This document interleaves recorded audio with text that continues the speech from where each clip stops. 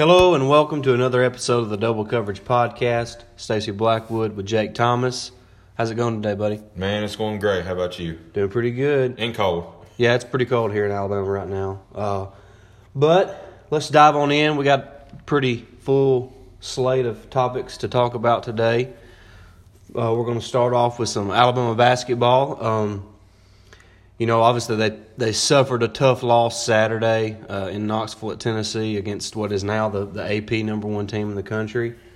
They were down 13 at half, and they made a really good run in the second half and took the lead, and it kind of looked like they might come out of there with an upset win. But, Tennessee is one of those battle-tested teams, and, they got a lot of experience. They got a lot of good players. Obviously, Rick Barnes is a really good coach. And it was just, obviously you can go back to the travel call on John Petty there at the end, and it's a bad call. You can't make that call in the game. And he had a chance to put up the game-winning shot and took the ball out of the player's hands and decided to blow a whistle. And that's frustrating. But you get calls like that on the road, but that's not how it should be. And then you got to look at the free throws. Alabama was 8 of 18 from the free throw line. That's inexcusable. So I know Avery said again that it was a tale of two halves. The second half was really good for Alabama. The first half was a struggle. Give Tennessee a lot of credit though. They proved why they're one of the best teams in the country. They found a way to win the game after it didn't look like they were going to win. So yeah. That's what the really good teams do. Yeah, and going back to free throws, I think I seen a stat that the second half we was 4 of 14 on free throws. I mean, if we just shoot make 80% of our free throws, we would have won that game by at least 10. I mean, that's crazy to think about. We said it time and time again on these podcasts. I mean, free throws is probably the easiest, thing you're going to make in basketball. I mean, it's just you ain't got nobody guarding you. You ain't got to, it's just you and the goal. And it's just Alabama's kryptonite, it seems like. I tweeted out talking about the tale of two halves. If Alabama could put two halves together, we might actually win one. I mean, we either put a good first half up and get a big lead and kind of stall out in the second half. We cut our foot on. It seemed like we cut our foot on the gas in the Missouri game, and we maintained the 10-point lead throughout the whole game. But I mean, the bench didn't really have that good of a game the other day. Reese only had 2 points off the bench. Norris only had 3. The only bright spot on the bench was, of course, John Petty, who had 30, and that, he's come alive here lately. I think moving him to the bench has got him refocused a little bit. And well, I'm going to say this: John Petty has rebounded really well this season, and he's played really good defense all year long. His shots just haven't been falling, but as of late, they're falling at a little bit better percentage. So over the last 3 games, he is 7 of 20. Or excuse me, 7. Yeah, he's 13 of 24 from the 3-point line. So that's really good. Yeah, like you said, he come off the bench Saturday in Knoxville, but he played 32 minutes. He was 11 of 18 from the field and 6 of 10 from the 3-point line. Yet again, he was only 2 of 5 from the free throw line. If he makes all 5 of his free throws, it's a tie game. So that part is just really frustrating. He's only shooting 69% from the free throw line this season, so that needs to improve.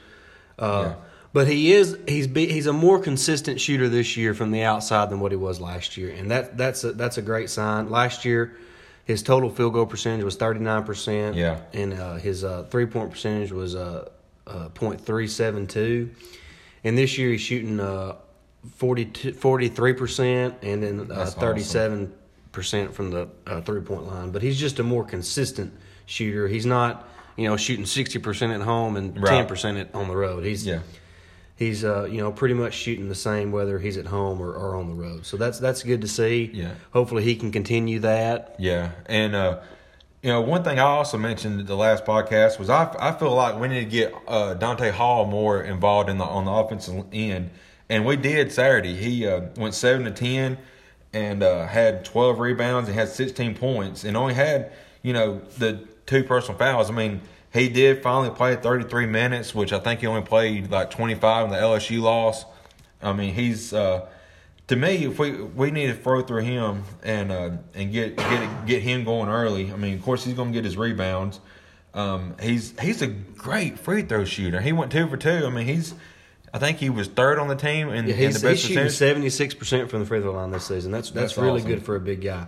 Yeah. And we talked about it last podcast. Dante Hall has to be on the floor. Yeah, exactly. Right now he's up to 26 and a half minutes a game. He needs to average about 30 to 33 minutes a game. Yeah, exactly. Obviously he needs to come out some to rest, but he's not getting into foul trouble and he needs to put some minutes up. I mean, in that amount of time he's averaging 11 points and 9 rebounds and 2 blocks a game. So, the key is getting Dante Hall on the floor.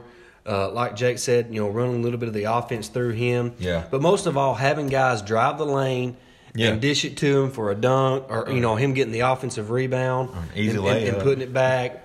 I mean, he is he is a force to be reckoned with on the offensive glass. He is. And Alabama really needs to make sure they give him plenty of minutes. His per 40-minute average this season is 17 points a game and 14 rebounds. So the more minutes he plays, the better production he's going to have. And I think that was seen, this last Saturday against Tennessee when he had 16 points and 12 rebounds in 33 minutes of action. Yeah, and, here's the starters breakdown. Of course, our kid point guard had 12 and Hall had 16. Nobody else had, double digits in scoring as a starter. I mean, Mack didn't put up anything. Jones only had 2 and Ingram had 3. I mean, we can't have 3 people, leading this team. We've got to have – it's a team effort. Alabama doesn't have, just a stud that they can go through. They're going to have a collective effort, to beat the really good quality teams that they play. And we got to have our starters making something, though. Right. I do want to add, Dante Hall has had 3 straight double-doubles. Yeah. So that's great to see from your big guy. And in those 3 games, he's played at least 30 minutes. He played 33 against A&M, 30 against Missouri, and then 33 again against Tennessee. So, that's what we've been talking about. Make sure he's on the floor. Yeah. So he's obviously a key for Alabama. He just seems to be the spark. He always has a big dunk or a big putback or something that seems to ignite the rest of the team. So keeping him on the floor is big. And, Herb Jones, he has really struggled this year from the offensive end. He has. Once he gets his offense going, Alabama will be on a different level because he's obviously one of the better defenders in the country. Yeah. But he's been in foul trouble the last several games, so he hasn't been able to play the amount of minutes that he needs to play. I mean, over his last 3 games, he's played 11, 18, and then 20 minutes. So, and it's because of foul trouble. He's going to have to stay out of foul trouble, and he always picks up one just silly foul that he shouldn't pick up. And, maybe if you don't pick up that foul, he can play 25-plus minutes and get more of a flow on the offensive end. So that's something to watch. Hopefully he can get going. Tonight would be a good night to get that going against the 20th ranked Ole Miss Rebels. They're obviously a really good team. They've had some good wins. They beat Auburn in their first SEC game of the season. Yeah. They're 14-3 overall. And they've beat some quality teams. They did lose to Butler in the non-conference and Cincinnati in the non-conference. And then last week they took a rough home loss to LSU 83-69, but then they recovered and got a good win against Arkansas. And tonight will be a tough matchup for Alabama. Yeah, it will. Ole Miss, Breon Tyree, he's their leading scorer at 17.5 points a game. So, they got some guys that can score. They got some guys that can rebound. And, they're a really complete team. They average 16 assists a game, which is pretty good in my opinion for them. So, it's going to be a tough matchup for Alabama. Right now, Alabama's a 1-point favorite at home in Coleman Coliseum. I think there'll be a pretty good crowd tonight. The student section has really showed up this season, so that's a good sign. Yep. But it's going to be a tough matchup for Alabama. But I think it's a must-win, and I think the way that Alabama's playing right now, I know they lost Saturday, but I was pleased with the way they played, especially the second half. Yeah, and they played pretty well on the road against Missouri. I think Alabama's playing good right now. and I think they're going to be tough to beat at home tonight. Yeah, and would you know, we keep saying this about Avery Johnson, but I still feel like, this is a make or break season for him. I think he's got to get into the tournament. I mean, he got there last year, but I mean, we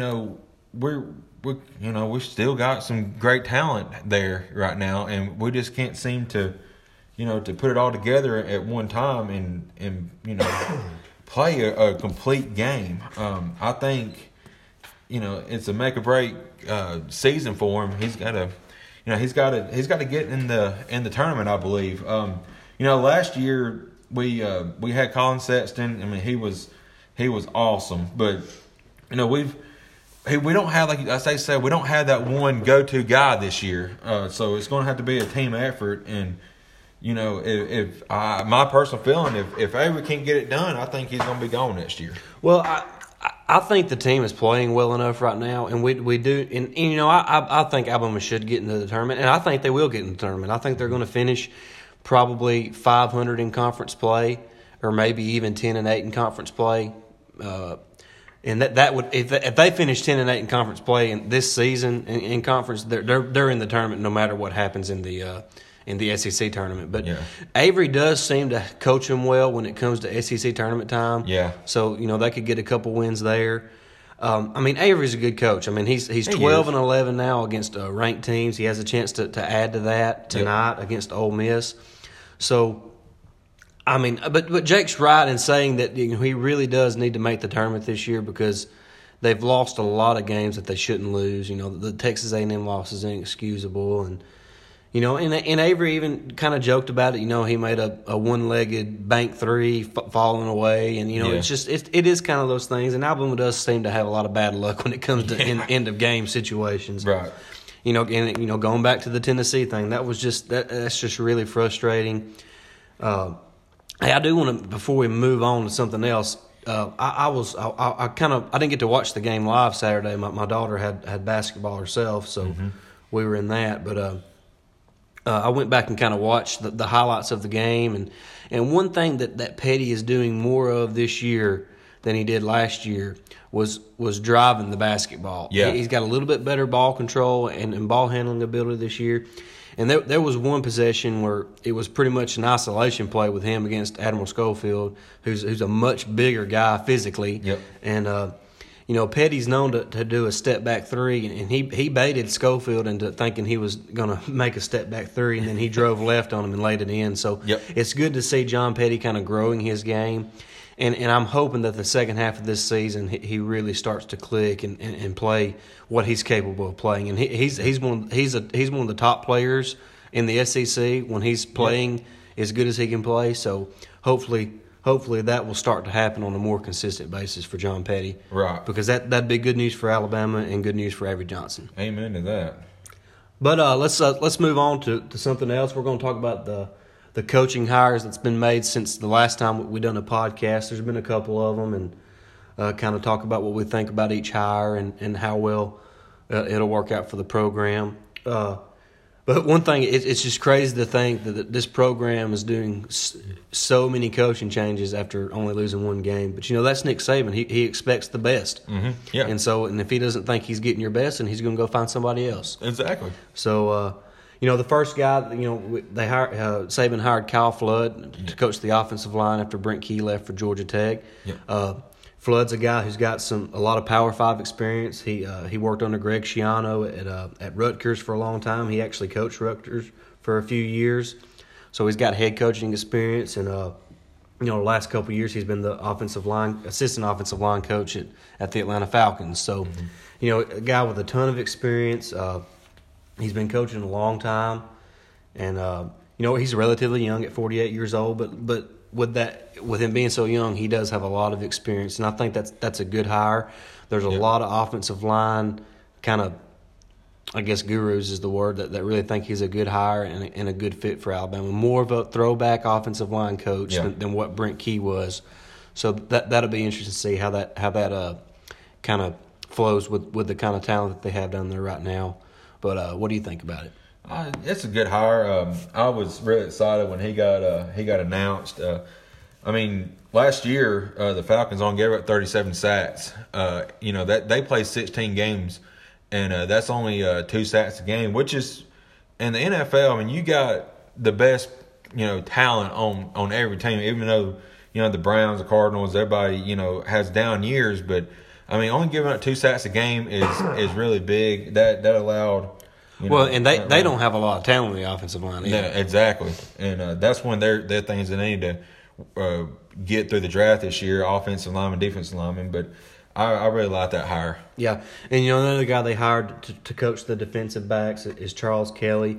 He's actually an Alabama native. He played at Auburn in the late '80s, but he's another guy with a ton of experience and kind of a throwback guy. I mean, he's been a coach in some capacity since 1990. So you're talking about 29 years of coaching experience. Yeah. So that's good to have. And like we said, he's another throwback guy. He's coached at big time programs, like he was just at Tennessee. He's been at Florida State, Georgia Tech. He was an assistant in Auburn in 1993. So he's coached at big time programs, and he knows what it takes to coach at a big time program. Yeah, he's like Stacey said, he's been at Auburn, Jacksonville State. He's has a defense coordinator experience. He's went back to high school through 2000, 2001 at Eufaula and coached defense. He was a defense coordinator, linebackers coach there. Then went to Nicholls State, Georgia Tech, Florida State, and Tennessee last year. But he's got like you said, a huge resume. It's a good hire as well. Yeah, and another guy they hired, I think it was maybe yesterday, was Charles Huff.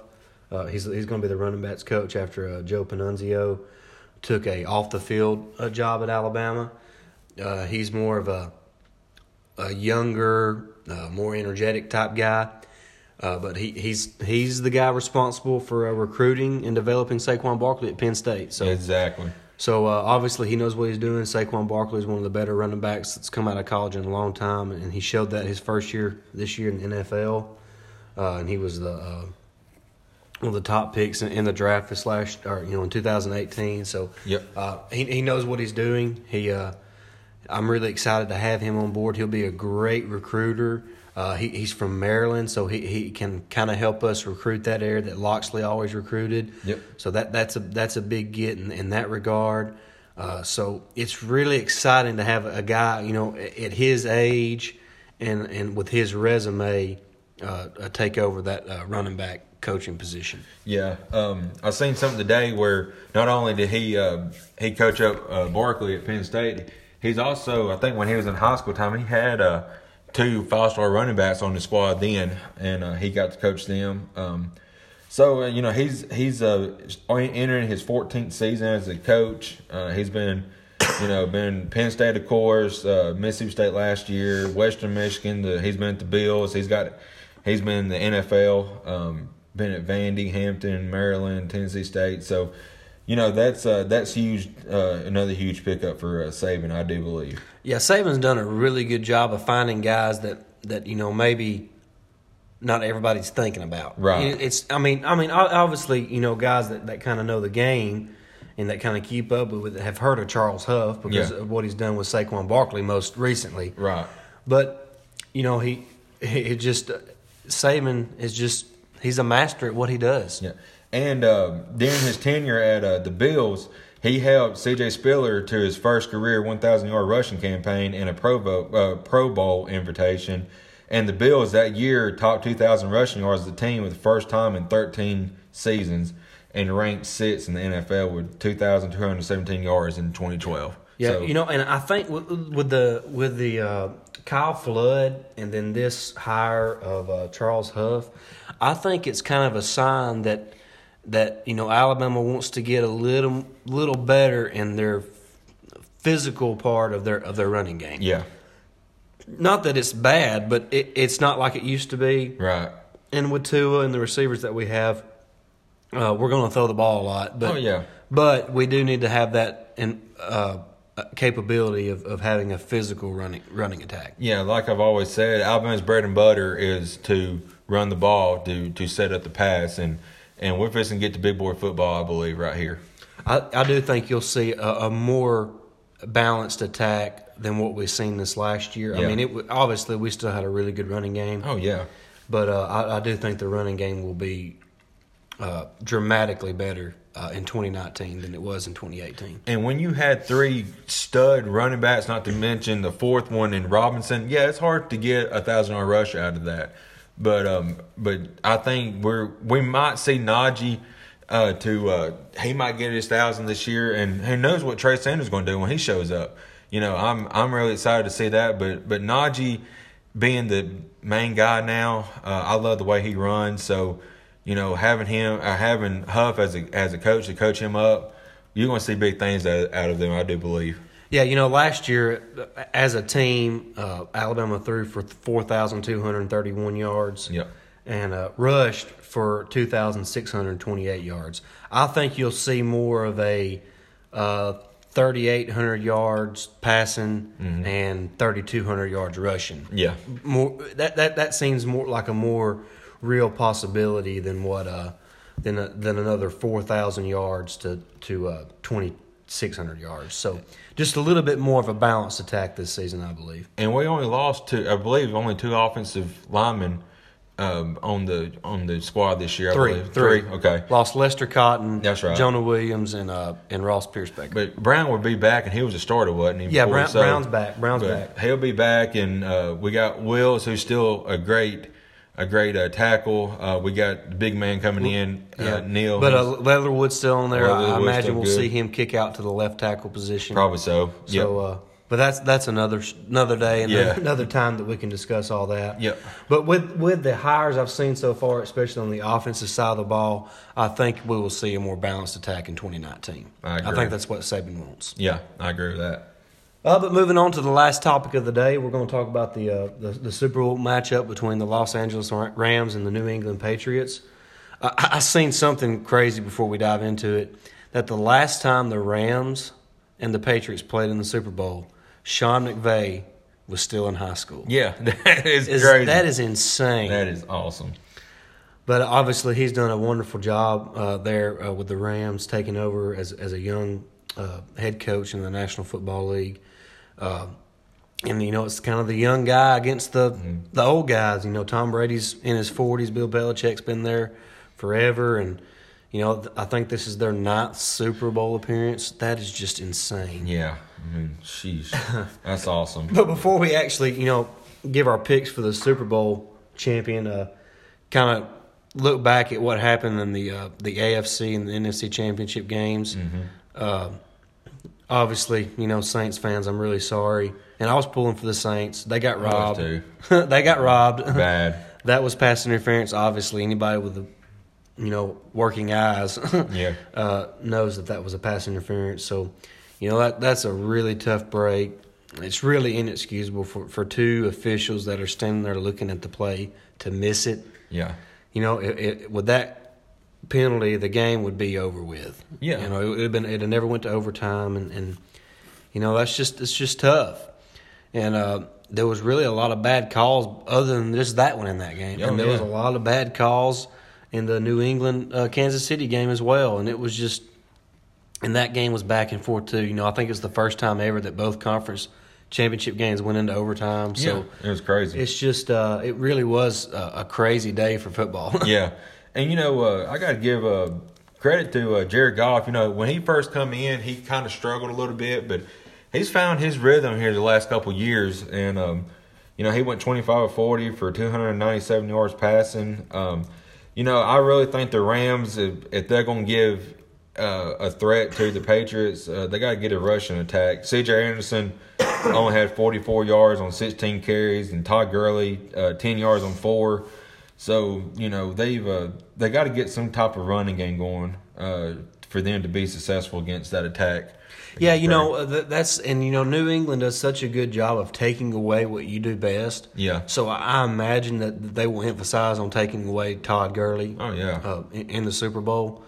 But, like Jake said, Jared Goff has really turned things around in the last couple of years. This season he's completing 65% of his passes. Wow. Almost 4,700 yards passing, 32 touchdowns and 12 interceptions. But Sean McVay's been a big part of that. He's done a really Yes. good job of developing him and getting him on the right track. And then, on the other side of the ball, it's Tom Brady. Yeah. I mean, what can you say about Tom Brady? Another late game drive to give the Patriots the lead, and then props to Patrick Mahomes for getting the Chiefs back in field goal range to send it to overtime. But I knew as soon as the Patriots won the coin toss in overtime, that game was over with. Brady was not going to let the Chiefs get the ball back. No. And that's that rule is kind of a bad rule where the other team don't even get a chance to score. Mm-hmm. So that kind of sucks for Kansas City. But it's the way it is. So you just got to live with it. But here's what's so crazy: Brady is 41 years old, I know. and he's still slinging the ball like a madman. I mean, the dude can play another 5 years if he wants to. yeah, I think he's got. Because he is declining a little bit. He don't have quite as much zip. He's got enough zip. Yeah. And he's not quite as accurate as what he once was. But he still had a really good season. They don't have the greatest talent on the outside for him. No, they don't. I mean, when Julian Edelman's your best receiver, I'm not counting Gronk. Gronk's a tight end, I know, but when your best, wide receiver is Julian Edelman, you're doing pretty good to throw for 45 or for 44 or for 4,355 yards in the season. So and 29 touchdowns. Yeah, so I mean Brady is he's just unbelievable. He is. And it's just crazy. Him and Bill Belichick together has been, I kind of understand the hate for the Patriots, but I also love the Patriots because they remind me of Nick Saban in Alabama. Everybody loves to hate Alabama in college. Well, everybody loves to hate Tom Brady, Bill Belichick, and the Patriots because of what they have accomplished. I mean, like I said, this will be their ninth, Super Bowl appearance together, and I mean that's just amazing. It really is. I mean, I just can't. They've got more Super Bowl appearances than like 6 or 8 of the NFL teams combined. I know. It's just insane to think about. His time at New England, he's 225 victories to 79 losses. That's amazing. He's 29. He's 29-10 in the playoffs at New England. Wow. So it's just crazy. That doesn't include the win he had the other night against Kansas City. So I guess technically he's 30-10. Yeah. At New England. Actually, that game was played Chiefs, wasn't it? Was yeah. An Arrowhead. Yeah. It was an Arrowhead. Yeah. But just think that he could come back, and play again next year. Yeah. But Sonny Michel had an awesome game the other night. He had 113 yards on 29 carries, 2 touchdowns. Burkhead had 41 yards on 12 carries. I mean, it seemed like last year they had Blunt, I think, and but it almost seems like during this time, all these runs they didn't really have a good run game, and now they've kind of got Sonny Michel, and they've got a pretty balanced attack now. So, it's gonna be a fun Super Bowl. I know a lot of people saying they're not going to watch it, but I for one will. It'll be watched. It'll be the most watched sporting event of the year, like it always is. Right. Jake hit on a good point. What the difference in that game Saturday in Arrowhead was the rushing attacks. Yeah. New England had 48 carries for 176 yards and 4 touchdowns on the ground. Yeah. Compared to Kansas City's 12 for 41. So. Yeah. The ability for New England to be, balanced and be able to run the ball. Sonny Michel's had a really good rookie season. I think he was close to it. He was close. He had 931 yards rushing, which was 15th in the NFL. So, a really good rookie season for the running back out of Georgia. Yeah. And that was the difference. Saturday night was the balanced attack of New England. Yeah. Compared to Kansas City. And you're going to have 2 Alabama boys playing against each other. You got Mark Barron on the Rams and Dante Hightower on the Patriots. So, it's funny. Alabama's going to win either way. Yeah, it is good to see the former Alabama players be able to, have a chance to play for a world championship. Oh yeah. Kind of looking at the game itself, it's kind of a weird matchup. I almost said St. Louis, Los Angeles Rams on paper are the better team. Yeah. They have the better talent. But they don't have Tom Brady or Bill Belichick. No, they don't. And McVay is going to be a great coach, and I think Jared Goff will be a good quarterback in this league. But I mean, it's hard to go against Tom Brady for all that he's done and Bill Belichick. But I'm going to give the slight edge as of now to the Patriots. I mean, we still got a couple more podcasts we'll be able to talk about it. Yeah. So. But things may change. I mean, everybody gets hurt in practice. Ben might get hurt in practice. But, something come out. It's been about a month now that if the Patriots would have lost, they would have that those rumors that Gronkowski was going to retire. I like Gronkowski. He's just crazy. But him and Belichick and Brady will all be in the Hall of Fame one of these days when they decide to hang it up. No doubt. Oh, yeah, no doubt about that. And like Jake said, there's still a couple of weeks until the Super Bowl, so we'll be talking about it as we move along. Yep. But right now, I am leaning towards the Patriots because of Tom Brady and Bill Belichick. I just feel like Belichick will come up with a game plan, a masterful game plan to limit Todd Gurley and the Rams offense. And Tom Brady will make the plays that he has to win the game. That's just what he does. That's what they do. Yep. But like we said, we'll talk about that more as we move forward. Make sure you follow us on Twitter. You can follow me at Blackwood89. And I'm at JTH Double Cover 1. So make sure you follow each of us, and then, of course, follow our double coverage Twitter feed at doublecov_pod. Mm-hmm. Tweet at us using the hashtag double coverage. With any questions or comments, concerns, whatever, just make sure you send them our way. We hope to hear from all of y'all, yep. And we hope y'all have a good evening. We'll see y'all. See y'all.